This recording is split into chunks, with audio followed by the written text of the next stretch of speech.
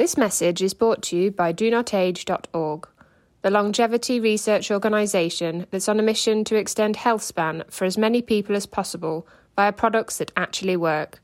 Start your journey today at DoNotAge.org and use code LLAMA for a 10% discount.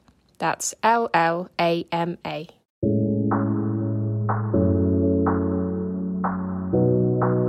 Hello and welcome to the Llama Podcast. I'm Peter Bowes, and Llama, Live Long and Master Aging, is where we explore the science and stories behind human longevity.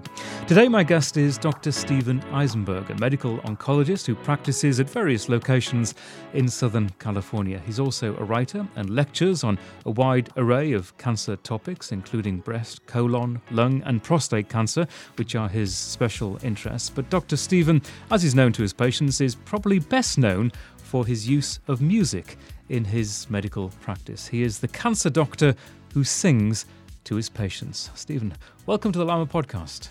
Thank you for having me, Peter. It's a pleasure to be here. The singing doctor, I bet they didn't teach you that in medical school.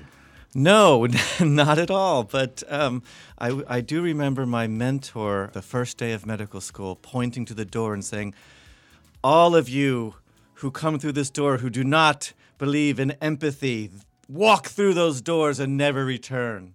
And it was just, it hit my core because to me, the universal language of music is a way of bringing empathy to patients. Did you, as a student, have to be told about empathy? Doesn't it come naturally if that is the profession, your chosen profession? Yes, I mean, empathy is hard to teach. It's sort of ingrained in you when you're coming up. But I do believe that they're actually using virtual reality now in medicine to actually be able, believe it or not, to teach empathy to medical students. Because now we're on our phones so much. It's time to look up and be with people and listen to them, and all of that's part of empathy, and that's the underlying core message of these songs. It's human connection. So where did you train as a doctor? In Philadelphia, and then did my hematology oncology at Georgetown University in D.C.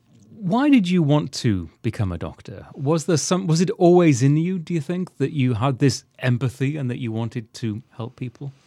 It's a very interesting story. I actually died when I was 13. I was hit by a car riding a bike, did a triple Lindy in the air, and broke too many bones to count, and was rushed to the intensive care unit where my brain swelling was so much the first night that I died. There was a flat line, the whole thing, near-death experience, and luckily, they did bring me back. I have a recollection of this, of seeing a light and coming back and all of this. But when I came to, I couldn't speak. My brain was still swelling, and there was so much going on that I had what's known as expressive aphasia.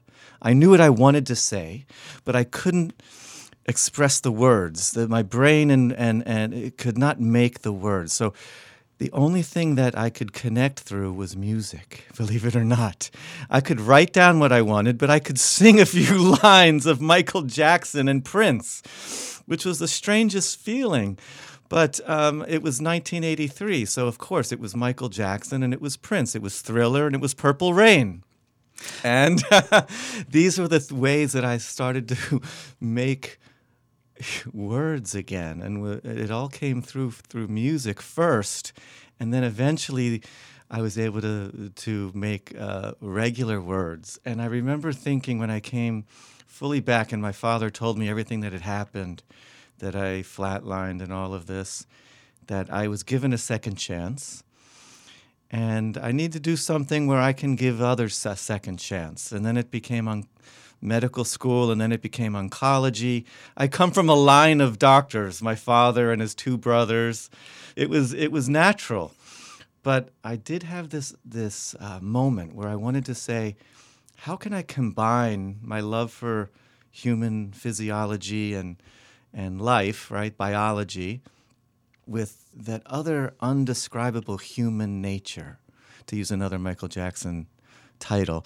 But what makes us human, what connects us, this was so important to me, and I wanted to incorporate it in whatever I ended up doing. I just want to take you back. You mentioned that near-death experience, or maybe it was, at the time, it seemed like total death, perhaps to the people around you. Right. Again, and with the perspective of being a doctor now in the medical profession, can you describe what happened to you, and can you explain it? Oh, my Lord. I was only 13 at the time.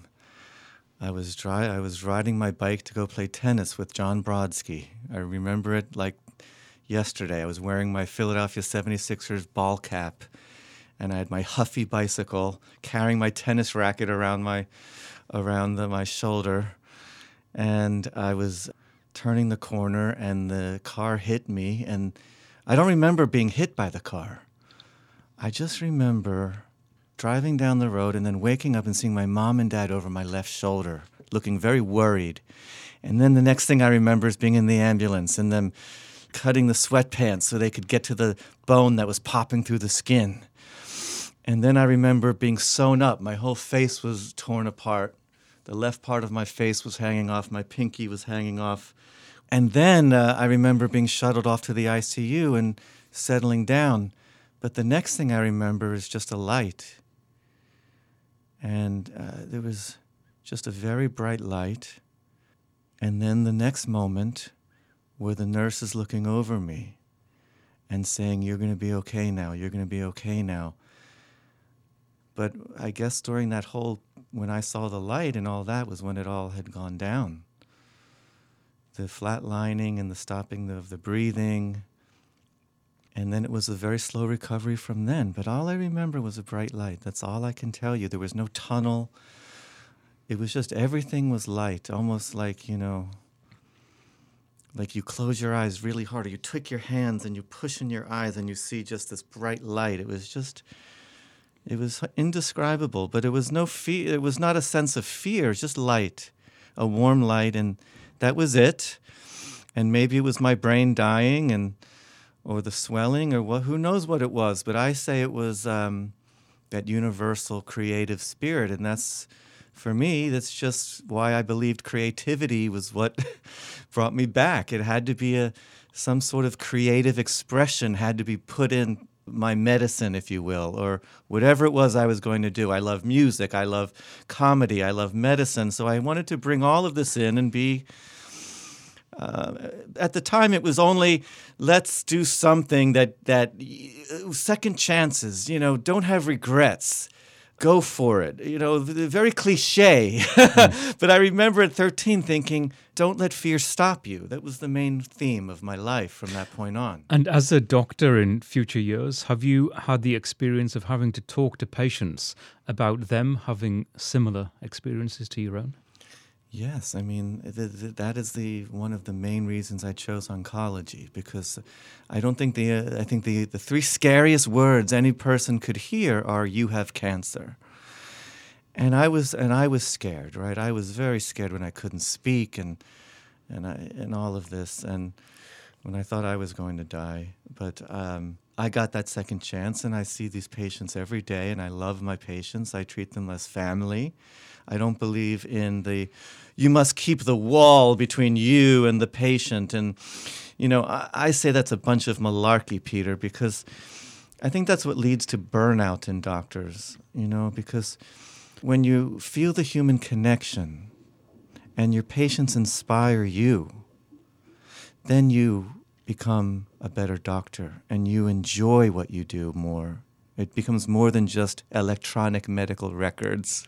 Well, on this podcast, we obviously focus on longevity and living a long, hopefully healthy life. And as we know, there is much we can do to optimize our chances of achieving a long, healthy life. But that said, Heart disease and cancer, my friend. Heart disease is number one. Cancer is going to overtake it. Did you know this? Yeah, but you just used a phrase, "you've got cancer." And for all those of us who pay attention to our health and the things that we can do to optimize that health span, there are things I think that the vast majority of us still fear.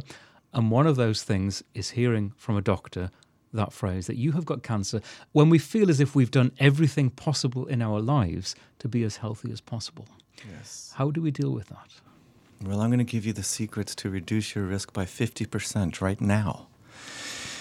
First thing is, obviously, the fear is always going to be there. You have to let go of the fear and start getting into action, right? Actions are much more important than words. We're all afraid of what those words could mean and hearing those words, but we have to get into action. We have to get off the couch. We have to power down the phones and go outside and stop. The first thing is obviously to quit smoking, which is easier said than done, but I believe with mindfulness meditation, you can do it.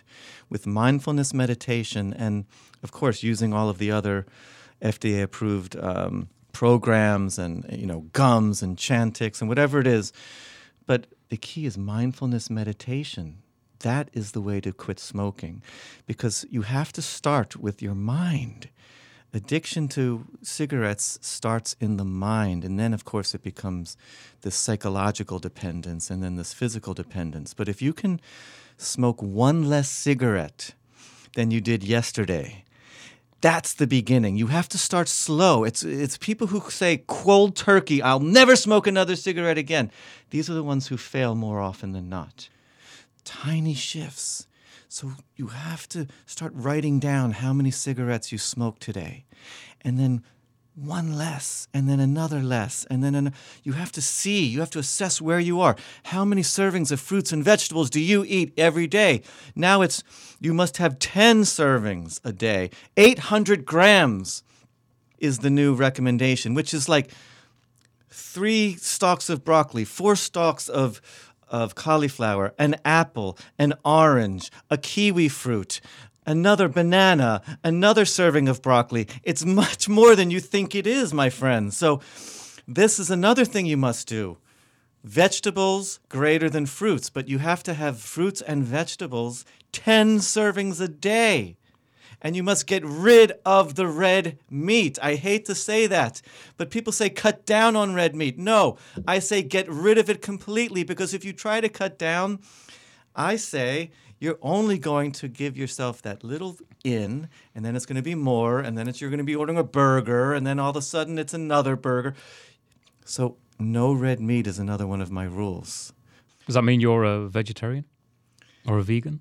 I eat some fish. So you're I guess pescatarian. A pescatarian, I guess Which is actually it. the same as I am. Yes. I'm a pescatarian too. Yes, the Mediterranean diet has shown over and over again that this is the number one diet for anti-inflammation, anti-cancer, anti-heart disease. The Mediterranean diet. Olive oil. You have to bring in these diets. So beautiful, colorful. Eat the rainbow. So we've gone through a few of the things you can do to slash your risk by 50%, Peter. And there's more as well. Yeah, there is. And you talked obviously about cigarettes, and that is probably the best known causer of cancer. But did you know that alcohol is one of the main causes of head and neck cancer? Yeah. I didn't know that. Head and neck cancer, alcohol, mouth cancer. And I see it when it's stage 4, when you have a huge lump in your neck the size of a softball. And I've even seen it, obviously, where it spreads to the lungs. And people think alcohol, well, no, it's not that bad for you. Well, sorry, my friends. It is. It's a very high risk of mouth, oral, head and neck cancer. Now, are you talking about excessive consumption of alcohol, or is a glass of wine every now and then okay? I'm okay with a glass of wine every now and then, but everyone says in moderation. And again, it gets back to the cigarette. If you let yourself smoke 1, then it becomes 2, 4, 8. If you let yourself have a sip, right? So you have to be very strict with yourself.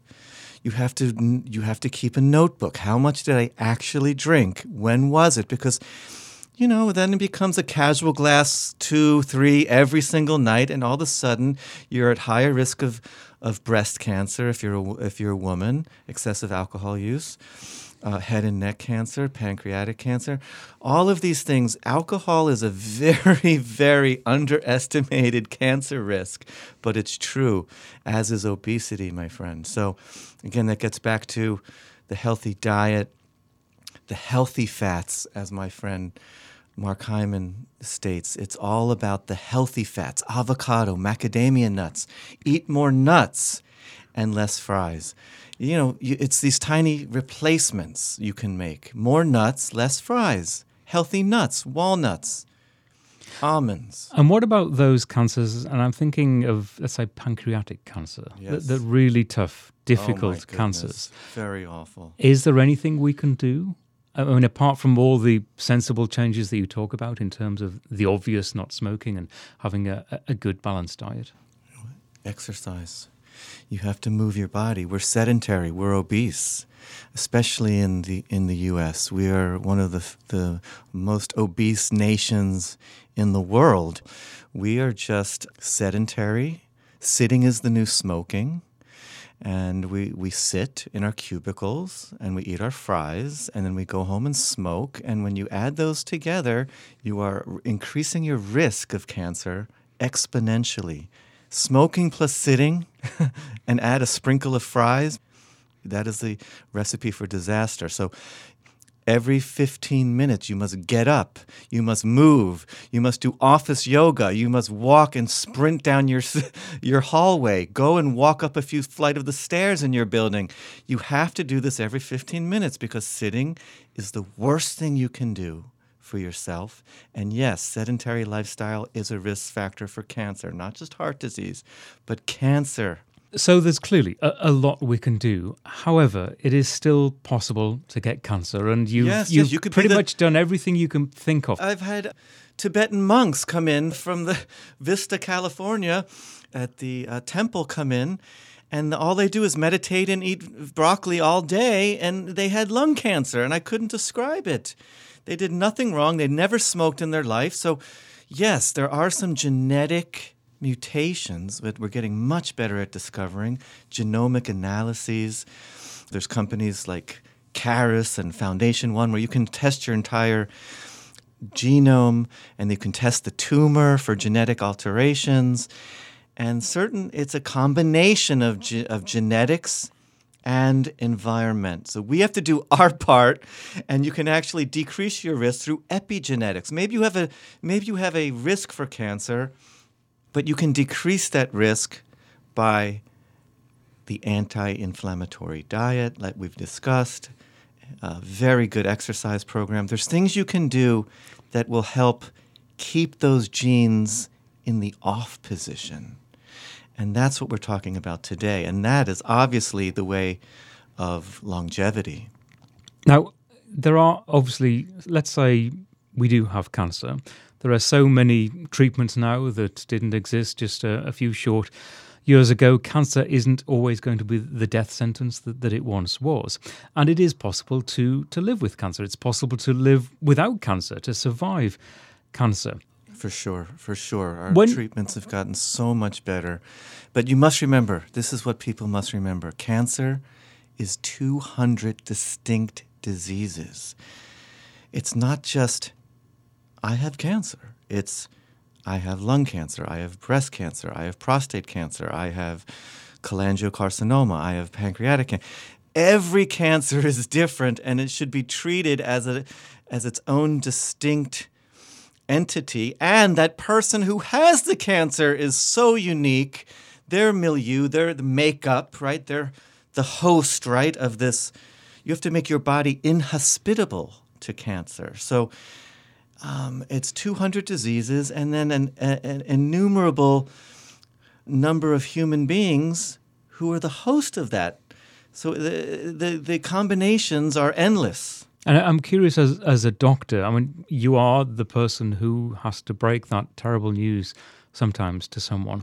How do you help them cope with, and let's say it is an otherwise healthy person who's done just about everything right as far as they can in terms of not smoking and their diet and their exercise, and they still get cancer. How do you help someone continue to live their life, to take the treatment for the cancer, and presumably to fight the anger and maybe the resentment that they feel. Oh, my Lord.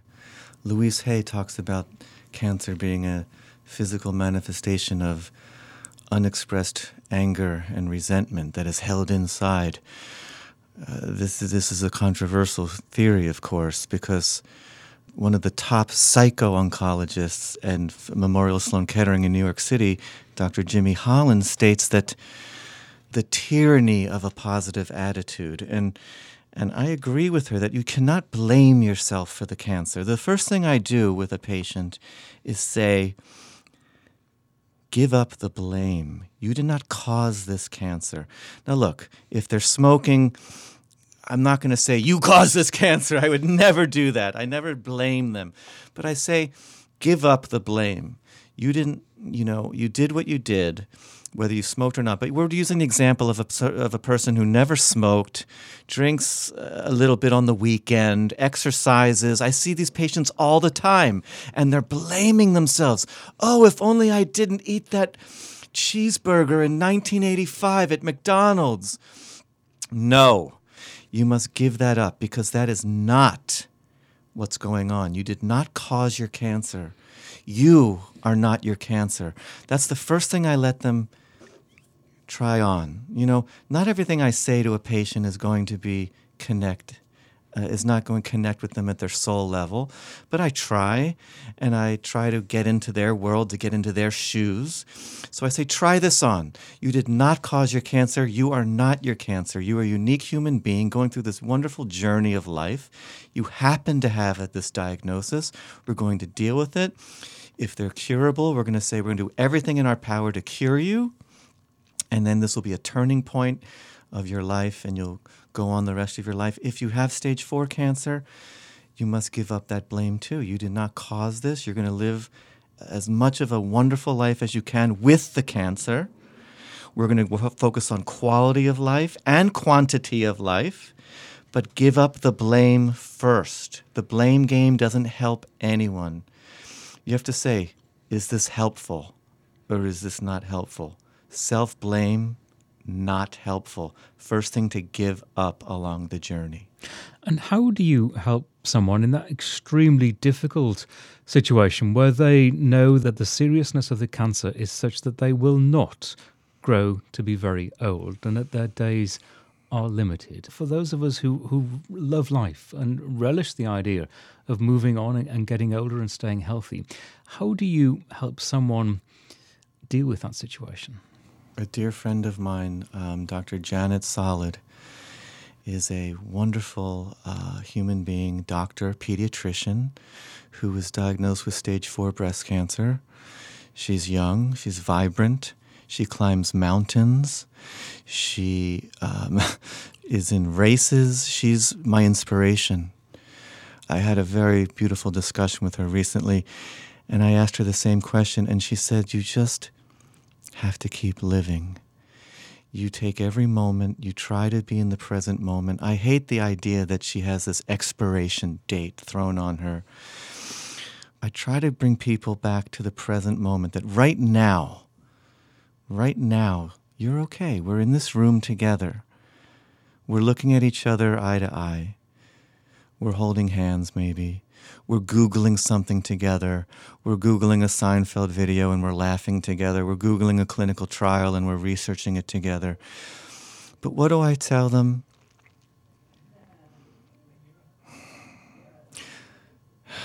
There are no words, to be honest.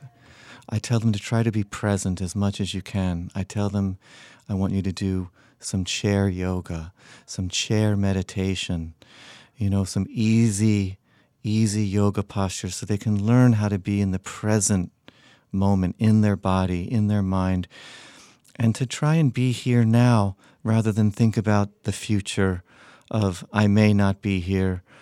There's not a very good answer here, Peter. I work with them.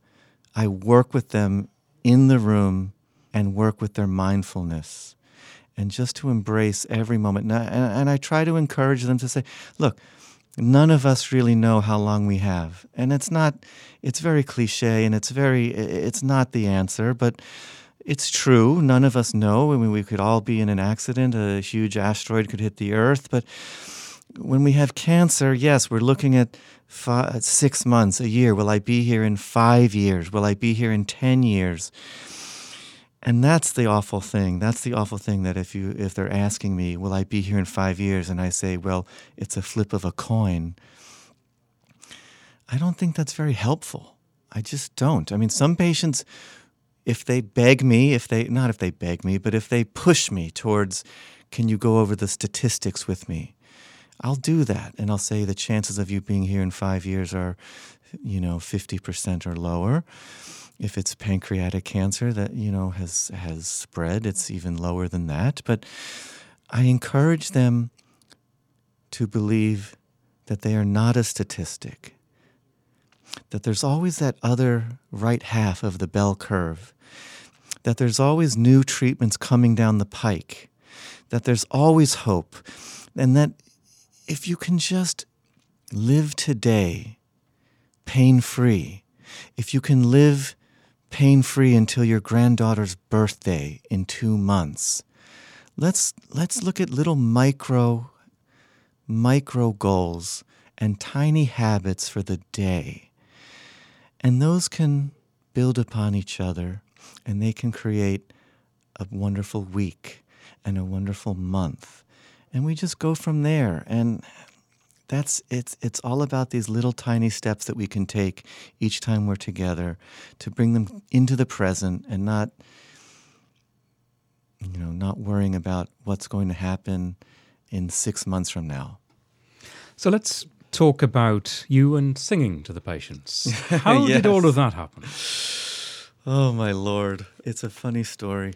I've always had a guitar at my side. I've always been a songwriter. I had a band with my friend Mark Schwab when we were in sixth grade. Our band was called The Slew. We were the Slew, and we would write songs about the cute girls in our class, and we were like this punk band, and we wrote these funny lyrics. And anyway, after the accident and all this, I kept writing lyrics and kept writing songs. And when I was going through a very stressful time as a newly stamped oncologist, ka-ching, I just joined this mega practice in San Diego, Southern California, moved across the country with a wife and a 1-year-old baby. The practice split up. Went through this horrendous divorce, and I didn't know where I was going to end up, and I had just upended my entire family, and I was so stressed, and I had to be this perfect oncologist. I stressed myself ill.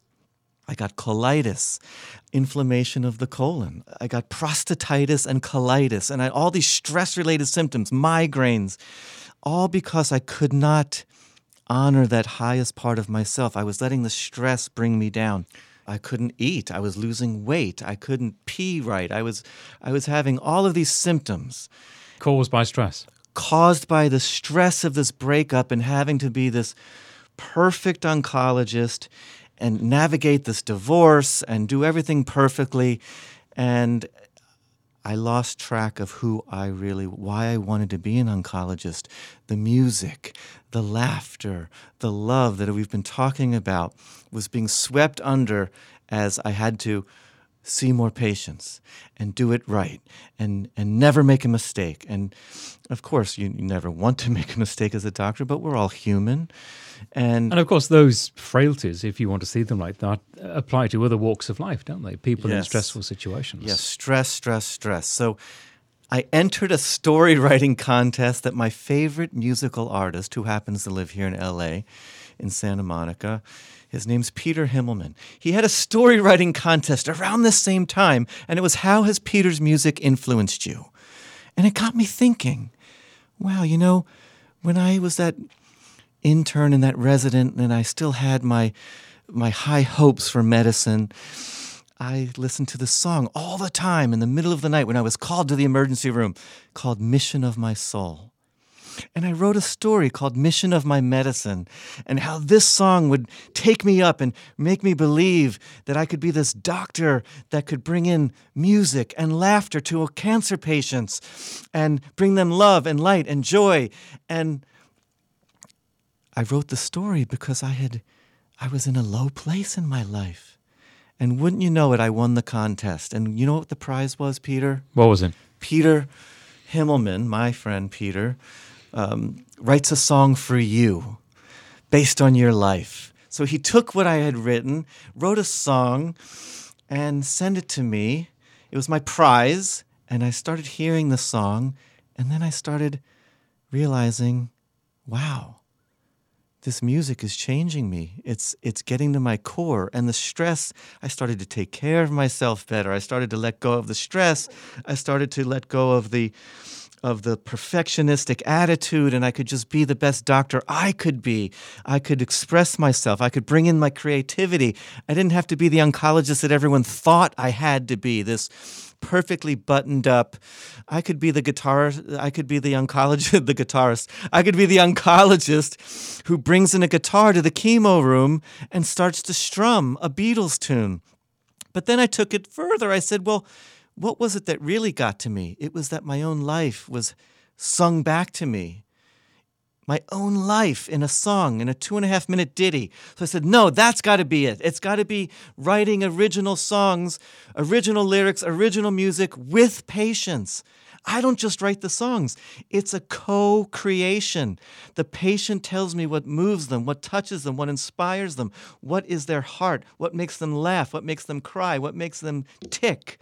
This becomes the lyrics, and it's this shared experience. And that, my friend, is what I decided to do when my own song helped me let go of the stress. And I've never had a bout of colitis or anything like this ever again. Once I heard the song and once I started honoring the self-expression and the love that I wanted to bring, then it was, I have to give back. So you decided to do this and to do this for your patients. Before we hear the response and how your patients reacted to you doing this and serenading them in the ward, let's just have a listen to you singing a song to one of your patients. You're a diamond jewel. I'm not cool. I'm just a doc. But you're so rare. You really care and lead with love. Yeah, you're a diamond jewel. You're so cool. You make me smile. 'Cause you're so rare. 'Cause you really care. And it's all from love.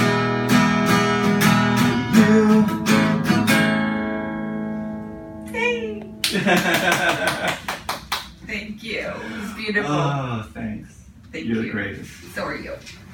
So that was a song that you wrote, and you write each individual song targeted at the personality and the experiences of the patient. Yes, so we'll sit down and we'll start it at the last few minutes of our visit, but then we'll pick it up on the weekend. I'll call them. We'll do another 20 minutes on the phone, 20, 30 minutes, and I'm jotting frantically. So I'm asked, there's a very, very specific songwriting session where we get into their life. What were you like as a child? How did you meet your husband or wife?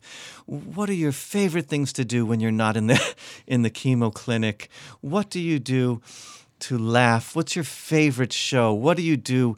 What's your favorite book? You know, we'll get deep. We will get very deep and dirty, and it's a lot of soul food. And you clearly have had a very positive response to this. And you are still quite a unique character in terms of doing this. But do you think as I don't know whether I can call it a treatment as such, you're not really, or are you treating the cancer, but it's a therapeutic benefit to the patient to help them through their situation. Is it indeed spreading? Are your colleagues looking at this and doing similar things? There's another doctor who brought his guitar into the chemo ward. I've seen people are sending me videos of guitar playing, of just, music therapy. Oncologists bringing their guitar and just playing beautiful instrumentals in the chemo suite. And people are commenting that they are letting go of the fact that they're in a chemo suite even for a few minutes. I close my eyes, I smell the coffee, and I feel like I'm in a coffee house in 1965, and I'm in New York City, and they're coming back to these beautiful memories, and whether it's a lovely distraction or whether we're treating depression and anxiety, which I believe we are. Do you believe there is science behind this? I believe there is. There's lots of studies that are coming out very recently that show that music changes the dopaminergic receptors in the brain. But more than that, in that depression and anxiety, which every cancer patient most likely has, and if you don't, I'm worried about you. But most patients, when they hear you have cancer, you go into a post-traumatic state. It's a post-traumatic stress disorder. All you see is the gums flapping, the lips flat. You can't even hear what the doctor's saying anymore because you're thinking, oh my God, I'm going to die. Oh my God, I'm going to die. Oh my God, am I going to be here for my kid's graduation? Oh my. It's post-traumatic stress, and it causes anxiety and depression. Well, guess what they're finding, which is horrible. But patients who are severely depressed and anxious don't do as well with the treatments. That's ridiculous. I mean, that's horrible. Because every patient with cancer is anxious and depressed. Now you're telling us that they don't do as well? Well, how can we impact that? We can give them drugs, of course. But I say, even above that, we treat their mind, their body, and their soul. And even if these songs can ratchet up their happiness quotient and decrease their depression by 5%. Well, that's great. I'll take it. And is the traditionally conservative medical establishment, if you want to call it that, are they beginning to accept this kind of theory? Therapy. It's get them into psychological counseling and give them a pill. Or, psychiatry is very geared towards medications. There's a lot of wonderful psychiatrists doing talk therapy as well. But This is absolutely unconventional. I believe I've seen depression and anxiety improve greatly. Everything's connected. On an ontologic level, we're all just organisms, and we're just beings, and we're just, like I said, that light. When I died, there's a lot of visionaries out there that just say that everything is, we're more empty space than we are solid things. And so I think everything is connected on a mind, body, soul level. And if these songs can nourish that mind and soul level, and we give you the best of science for your body, and you're doing your part with all the lifestyle things we've talked about, then it's a trifecta. And that's the trifecta that we all want. You want to live a long life, you want to live a happy life, and you want to live a soulful life. And I love what you're creating here at Lama. Do you think about your own longevity? Do you imagine yourself as 90 years old and doing something special? And what are you doing now to try to achieve that? I love it. Yes. The answer is yes. I schedule in my planner skiing at 75. That's where I put my workout, skiing at 75. So if you want to work out, what's your future possibility? So schedule it as hiking the Alps at 80, because that's what you want to do, right? And that's why you want to get your butt into the gym now. So what I do is, sleep. You have to sleep. That's the most important thing you can do for your health, and don't forget about it. People say, I'll sleep a lot when I'm dead. Well, you will die if you don't sleep. You have to sleep. That's the first thing. So get 8 hours, at least 8 hours, and don't shortchange yourself for 6 hours. So sleep. How do you sleep better? Meditation. What about people who, as they get older, say they can't sleep for 8 hours? They wake up in the middle of the night and they just roll over and they struggle and just have to get up. Here's what you do. If that's you, and that's many thousands and millions of people around the world, when you wake up, you take your pillow, you prop up your lower back, and you sit up in your bed, and you start your meditation. And I'm going to teach it to you right now. You think in your mind, so hum. So hum. When you inhale, you think the sound so. When you exhale, you think the word hum. So hum, so hum. Deepak Chopra says that's the easiest and best mantra to begin with. It's mantra meditation. So you sit up, you start doing in your mind, so hum. Inhale, so, exhale, hum. You do that, you start to think, what am I doing? This is crazy. I heard this on Lama podcast. I don't want to do this. You just say, okay, thank you for sharing, mind. Thank you for sharing. I now release you and go back to so hum, so hum.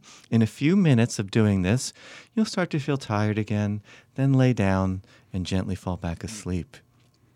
It's when you get up and start worrying. Oh my God, it's 3, it's 4, I'll never fall back asleep. Oh my God, this is horrible. And you look at your clock. Never look at your clock when you wake up. Just prop up your back, sit up, keep your head up straight. Don't rest your head on the wall, but support your lower back. Sit up in your bed and start your mantra meditation. When you feel tired, go back to bed. I don't care if you have to do this 2, 3, 4 times a night. That's what I want you to do when you wake up in the middle of the night. And if you still do that and you still stay in bed for 8 hours, but you're still waking up and doing these mindfulness, this mantra meditation, you will get the benefits of having had that full sleep. Trust me on this. You're training your mind to relax. You're training your mind to focus and allow you to drift back to sleep. That's the first thing. The second thing is sprinting. And I don't mean going out and running the 50-yard dash. I mean on your bike, on your stationary bike, or on your elliptical machine, I just want you to do 20 seconds a little bit harder than you normally do. And again, we talk about tiny shifts. You know, when I say sprint, I mean as hard, as much as you can do. For 20 seconds, I want you to amp it up as much as you can. That's called high-intensity interval training. Even if it's 10 seconds, just for 15 to 20 seconds, I want you to just rev it up as much as you're comfortable with. And you all know that it's different for everyone. And then let your heart rate come back down. Wait a few minutes, wait a few minutes, wait a few minutes. And then I want you to do it again. 3 of those. If you could just do 3 of those 20-second, let's call them sprints. But what it is whatever machine you're on, if you're walking, walk a little bit faster for 20 seconds, then go back to your normal pace. It's just a general thing called a sprint. Whatever you're doing, sprint a little bit, meaning up the intensity for 20 seconds, then let your heart rate recover. Just do 3 of them. Just do 3 of them a couple times a week.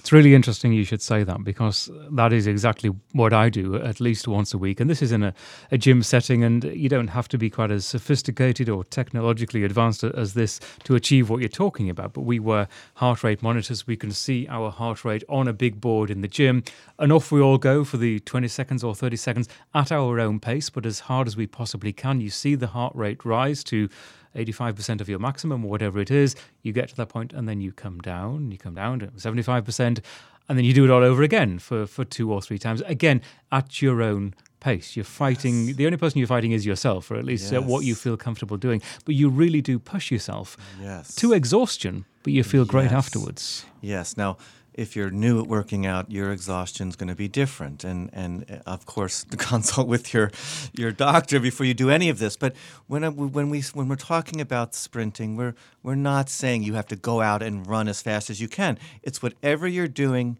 increase the intensity for 10, 15 seconds. Max 20 seconds, okay?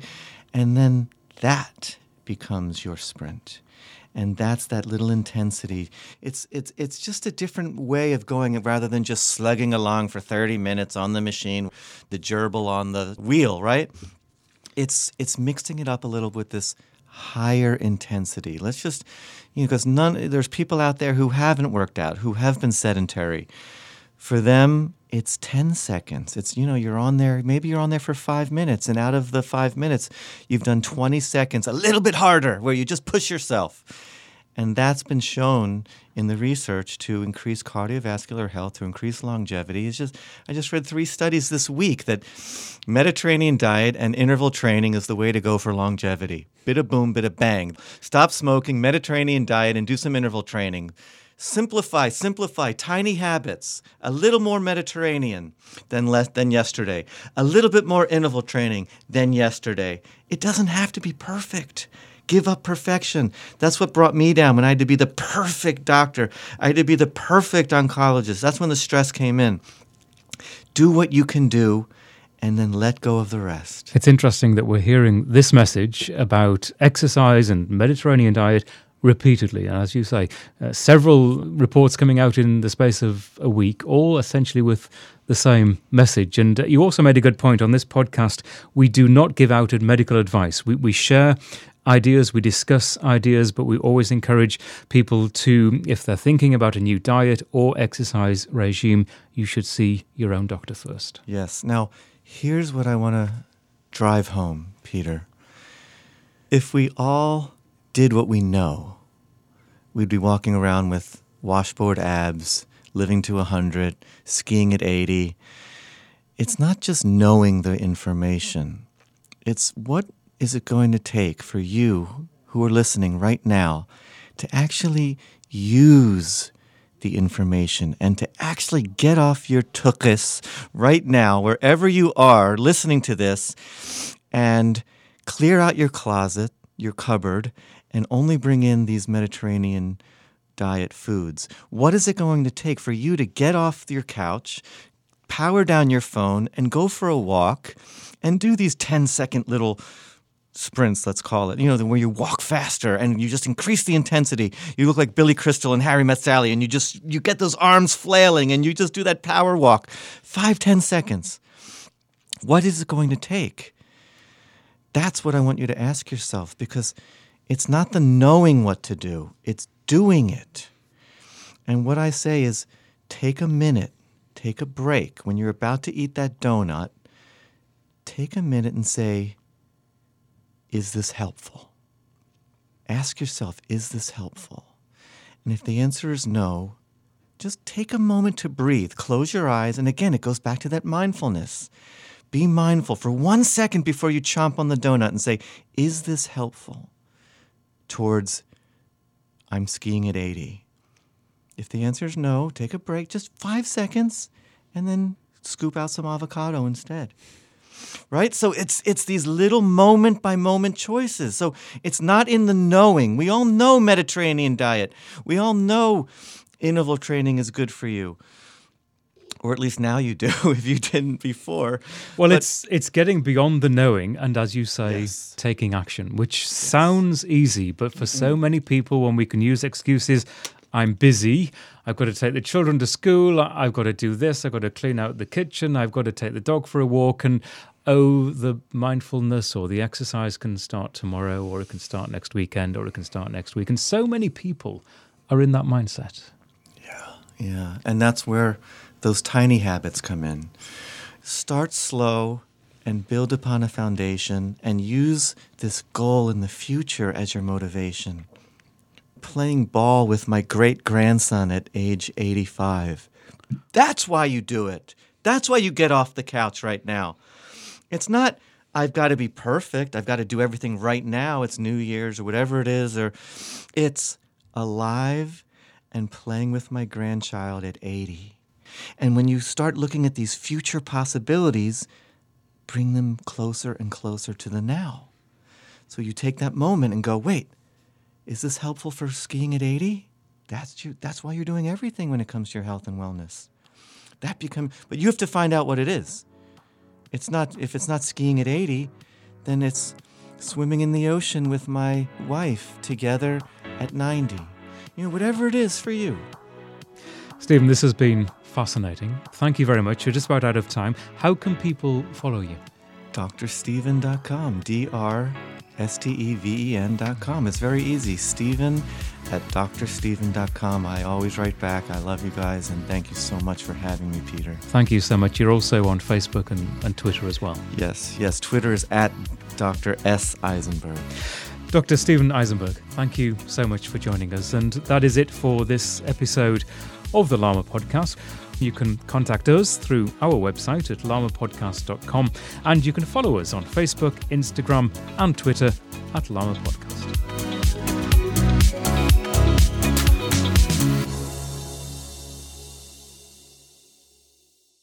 FlexBeam is a portable red light therapy device that's now being used by leading athletes, including the Norwegian tennis player Casper Ruud. Whenever you put the FlexBeam on, you feel it starts to work right away. I need something that can help repair all the fibers that I have broken in the nerves. The infrared lights penetrate your skin and makes the muscle tissue recover faster. FlexBeam, I keep it with me all the time. Recharge Health is offering Llama Podcast listeners an $80 discount on the purchase of a FlexBeam device. Go to the website recharge.health and use the code LLAMA at checkout. That's LLAMA. You'll also find the link in the show notes for this episode.